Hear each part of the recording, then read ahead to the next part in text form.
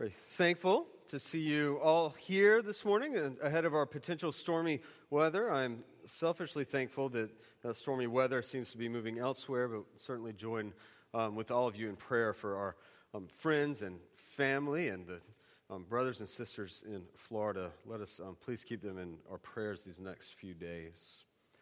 And so today we kick off our fall season, although it does seem like a little bit of a false start with the storm. We've canceled a few things, but nevertheless we are here, and we're kicking off a sermon series on Hosea, the book of Hosea. And I would strongly encourage you to find Hosea in your Bible this morning. And maybe you have it in an app on your phone. It'll be easy to find. You might have a hard copy of your Bible. It will be not quite as easy to find, but I'll give you some guidance. Hosea is the first of the minor prophets. It's immediately after Daniel. You can find Hosea right after Daniel and right before Joel, Amos, Obadiah, and Jonah. So if you land on any of those, turn to the left. If you land on Daniel, turn to, you know what I'm talking about. Go in the right direction. We are looking at Hosea. We are going to begin today with chapter 1, verse 1. And look at all of chapter 1 in Hosea. I'm going to go through it verse by verse. And what we're going to see are three different things we're going to tackle right here this morning. The first one, the first two verses, we see the calling of a prophet. What does Hosea's call look like? Verses 3 and 9, we'll see Hosea's children of rebellion. And then verses 10, and really it goes to the first verse of chapter 2, we'll see this promise of restoration. So we're going to see Hosea's call, Hosea's children, and then Hosea's promise, God's promise, if you will, through Hosea. And so we'll begin just right at the beginning. Verse 1 of chapter 1. The word of the Lord came to Hosea, the son of Beeri, in the days of Uzziah, Jotham, Ahaz, and Hezekiah, kings of Judah, and in the days of Jeroboam, the son of Joash, the king of Israel. What we have here is almost like a superscription to the whole story. Hosea is planting himself at a particular time in history for a particular prophecy to a particular people that God has seen to carry on throughout the centuries just in such a way that it applies to us. But this is a historical setting. We have these kings, Uzziah, Jotham, Ahaz, Hezekiah, Jeroboam. And so what we realize when we see that Hosea was a prophet during this time, we realize that he was a prophet during a time right before the fall of the northern kingdom. Now, if you remember your Hebrew history, you realize that after Solomon, the kingdom of Israel was split into two, the 10 tribes up north and 2 in the south. The northern tribes were called Israel, the southern tribes were called Judah, and these two kingdoms went on very different paths, but each of them ended with the same result of God's judgment. Hosea is primarily a prophet to the northern kingdom, the kingdom of Israel, and he has come at a time right before the fall, right before they are sacked by the Assyrians. However, during Hosea's day, there's probably a bit of false confidence in Israel. You see, the Assyrians had come knocking on their doorstep a few decades earlier, only to be drawn back by internal conflict in their country. And so if you're Israel and you're praying to gods of some sort, and you see your arch enemy coming to your door and then retreating without you doing anything, what do you conclude? God must love us. We must be doing something right. He protected us. And so they continue doing what they were doing. What they were doing is worshiping false gods. They were worshiping false gods. They were worshiping idols. And the consequences of this false worship was injustice and immorality. Terrible ethics in the time of Hosea. And so Israel is a people sojourning with false gods and pagan idols at the expense of the poor and the outcasts of their society. And ultimately, and above all things, this adulterous generation chasing after false gods neglected Yahweh, the one true God of Israel, the one God who rescued them from Egypt, who made them his people, who said in the desert, I will be your God, and you will be my people. And they said, yes, God, we're on board with that. But no more and no longer. And into this environment of pagan worship and false confidence comes Hosea. And he's preaching God's judgment. And God's judgment would be fulfilled within one generation of Hosea's death. You see, the Assyrians were coming back, and they were stronger. And they wiped the northern kingdom of Israel completely off the map.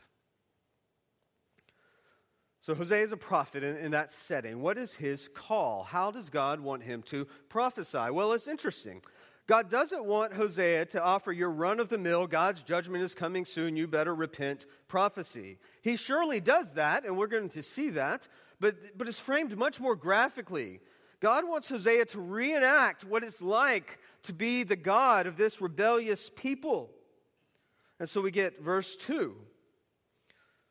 When the Lord first spoke through Hosea, the Lord said to Hosea, "Go take yourself a wife of harlotry and have children of harlotry, for the land commits harlotry by forsaking the Lord."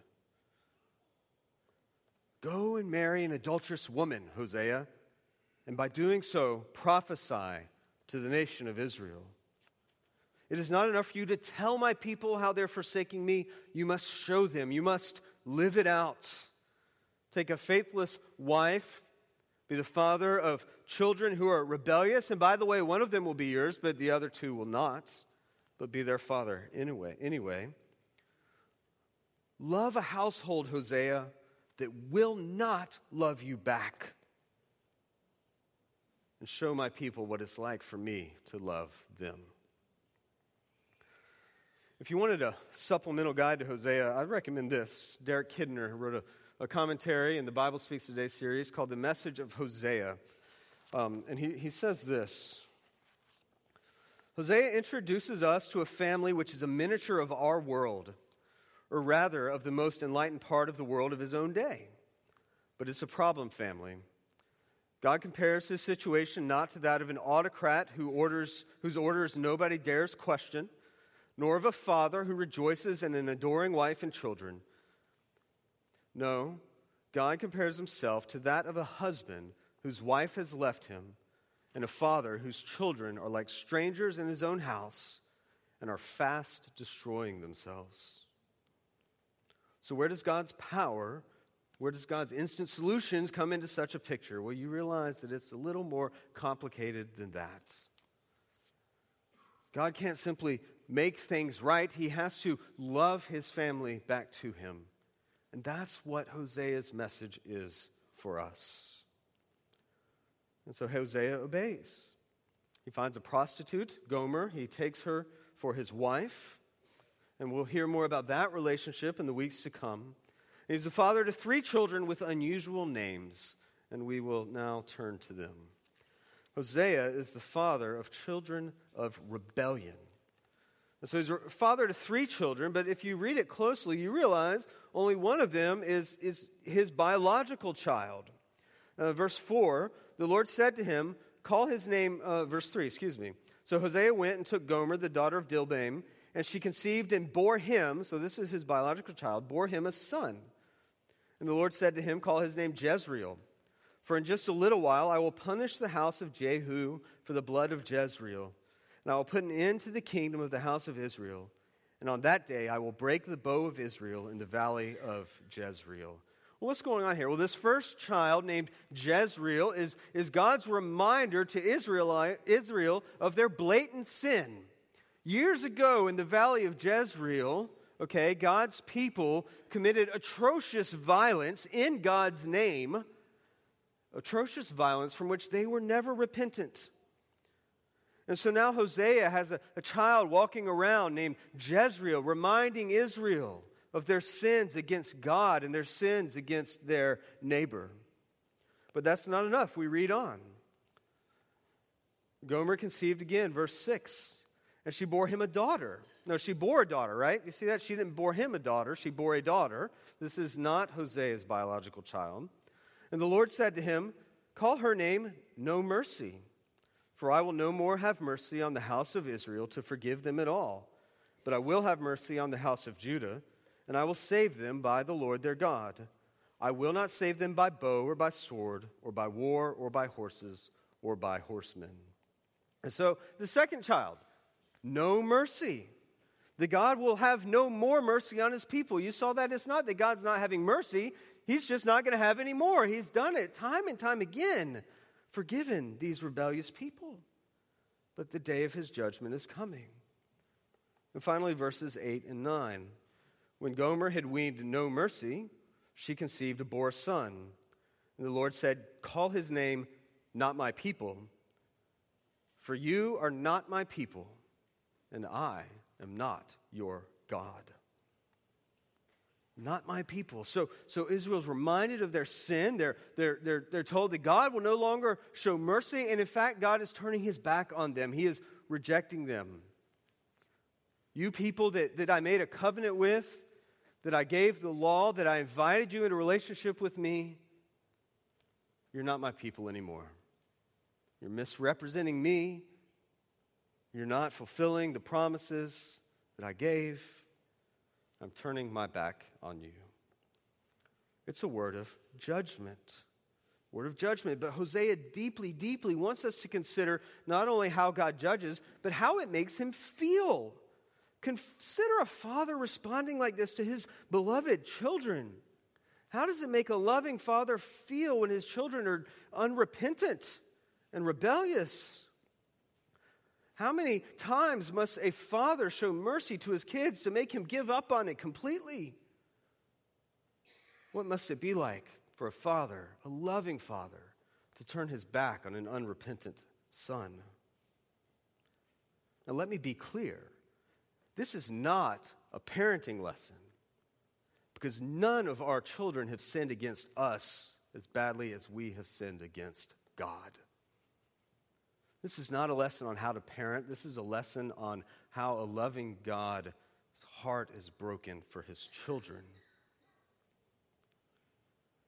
And so the question that Hosea is begging us to ask this morning, how are we, God's people, still rejecting him today? How are you individually still rejecting God today? And the fact of the matter is, we're all making idols out of our lives. We make idols of success. And we have to work hard to the neglect of our family and our friends and our relationships. We make idols of money to the neglect of our own generosity, the neglect of the poor, the neglect of the needy. We make idols out of sex. And we become addicted to pornography. Many of you, perhaps, have been in adulterous relationships because of this idol. But it's not just individual choices. There's corporate ones as well. The church can make an idol out of cultural relevance, right? And we lose our understanding of sin and God's holiness and his grace in our attempts to be relevant to a changing culture. Or sometimes we make an idol out of power and self-preservation. And we end up with alliances that are damaging to the gospel and perpetuating injustice to the weak. Friends, we're all making idols. What is yours? What is ours? Finally, though, we come to the last verses of this section. We find a promise of restoration. And this is typical of Hosea. All of his judgments are found by promises, or followed by promises. So let's read verses 10 to 11. Verse 9, call his name not my people, for you're not my people, and I am not your God. And then verse 10, yet. Do you see that? Yet. I feel like I tell you this a lot. Little words in Scripture make a big deal. Yet, even though we're like this, yet God, yet the number of children of Israel shall be like the sand of the sea, which cannot be measured or numbered. And in the place where it was said to them, you are not my people, it shall be said to them, children of the living God. And the children of Judah and the children of Israel shall be gathered together, and they shall appoint for themselves one head, and they shall go from the land, for great shall be the day of Jezreel. Say to your brothers, you are my people, and to your sisters, you have received mercy. What a promise. God reminds Israel that they are the children of Abraham, and that Abraham has been promised to be a great nation whose descendants shall number the sands of the sea, who shall outnumber the stars in the sky. That Abraham's children will be a blessing to all nations. And that not my people will once again be God's people. And the great shall be the day of Jezreel. It's a promise of hope. It's a promise of, yes, judgment, but also restoration. God's not going to forsake his promises to Abraham. He's not going to forsake his promises to the world. One day he will set this wicked world to rights, and his people shall be great, and his people shall be a blessing to all the nations of the earth. Now, such a promise was only partially fulfilled in Israel. They were judged. They were exiled. Even the southern kingdom was sent into exile. But this promise would ultimately be fulfilled in a way that Hosea could never imagine. It would take one true and holy Israelite to receive the judgment given to Hosea's children. Do you see that? God raised up a true and holy Israelite to take this ultimate judgment in the place of God's people. One who didn't deserve it would be afflicted with the violence of Jezreel. This one would receive no mercy from God when faced with his execution. And indeed, he would cry out in spiritual agony, my God, why have you forsaken me? Why am I no longer your child?" This one, Jesus, would bear the punishment for the idol worship of his people so that they might receive this promise to God. And then on the third day, what did God do? He raised him from the dead, right? He said, this Jesus, he is my one true son. He is my true Israel. And all who are in him, all who are caught up into his resurrection will be my people.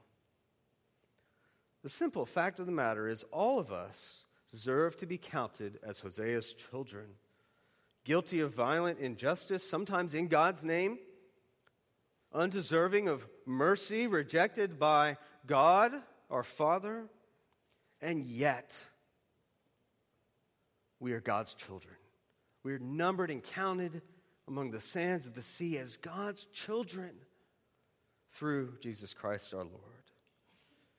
And so even in our guilt, even in our spiritual adultery, God comes to us and he makes us his people through Jesus Christ so that our guilt may be forgiven, God's mercy may be granted, and God may look on us and say, you are my people. Let us pray.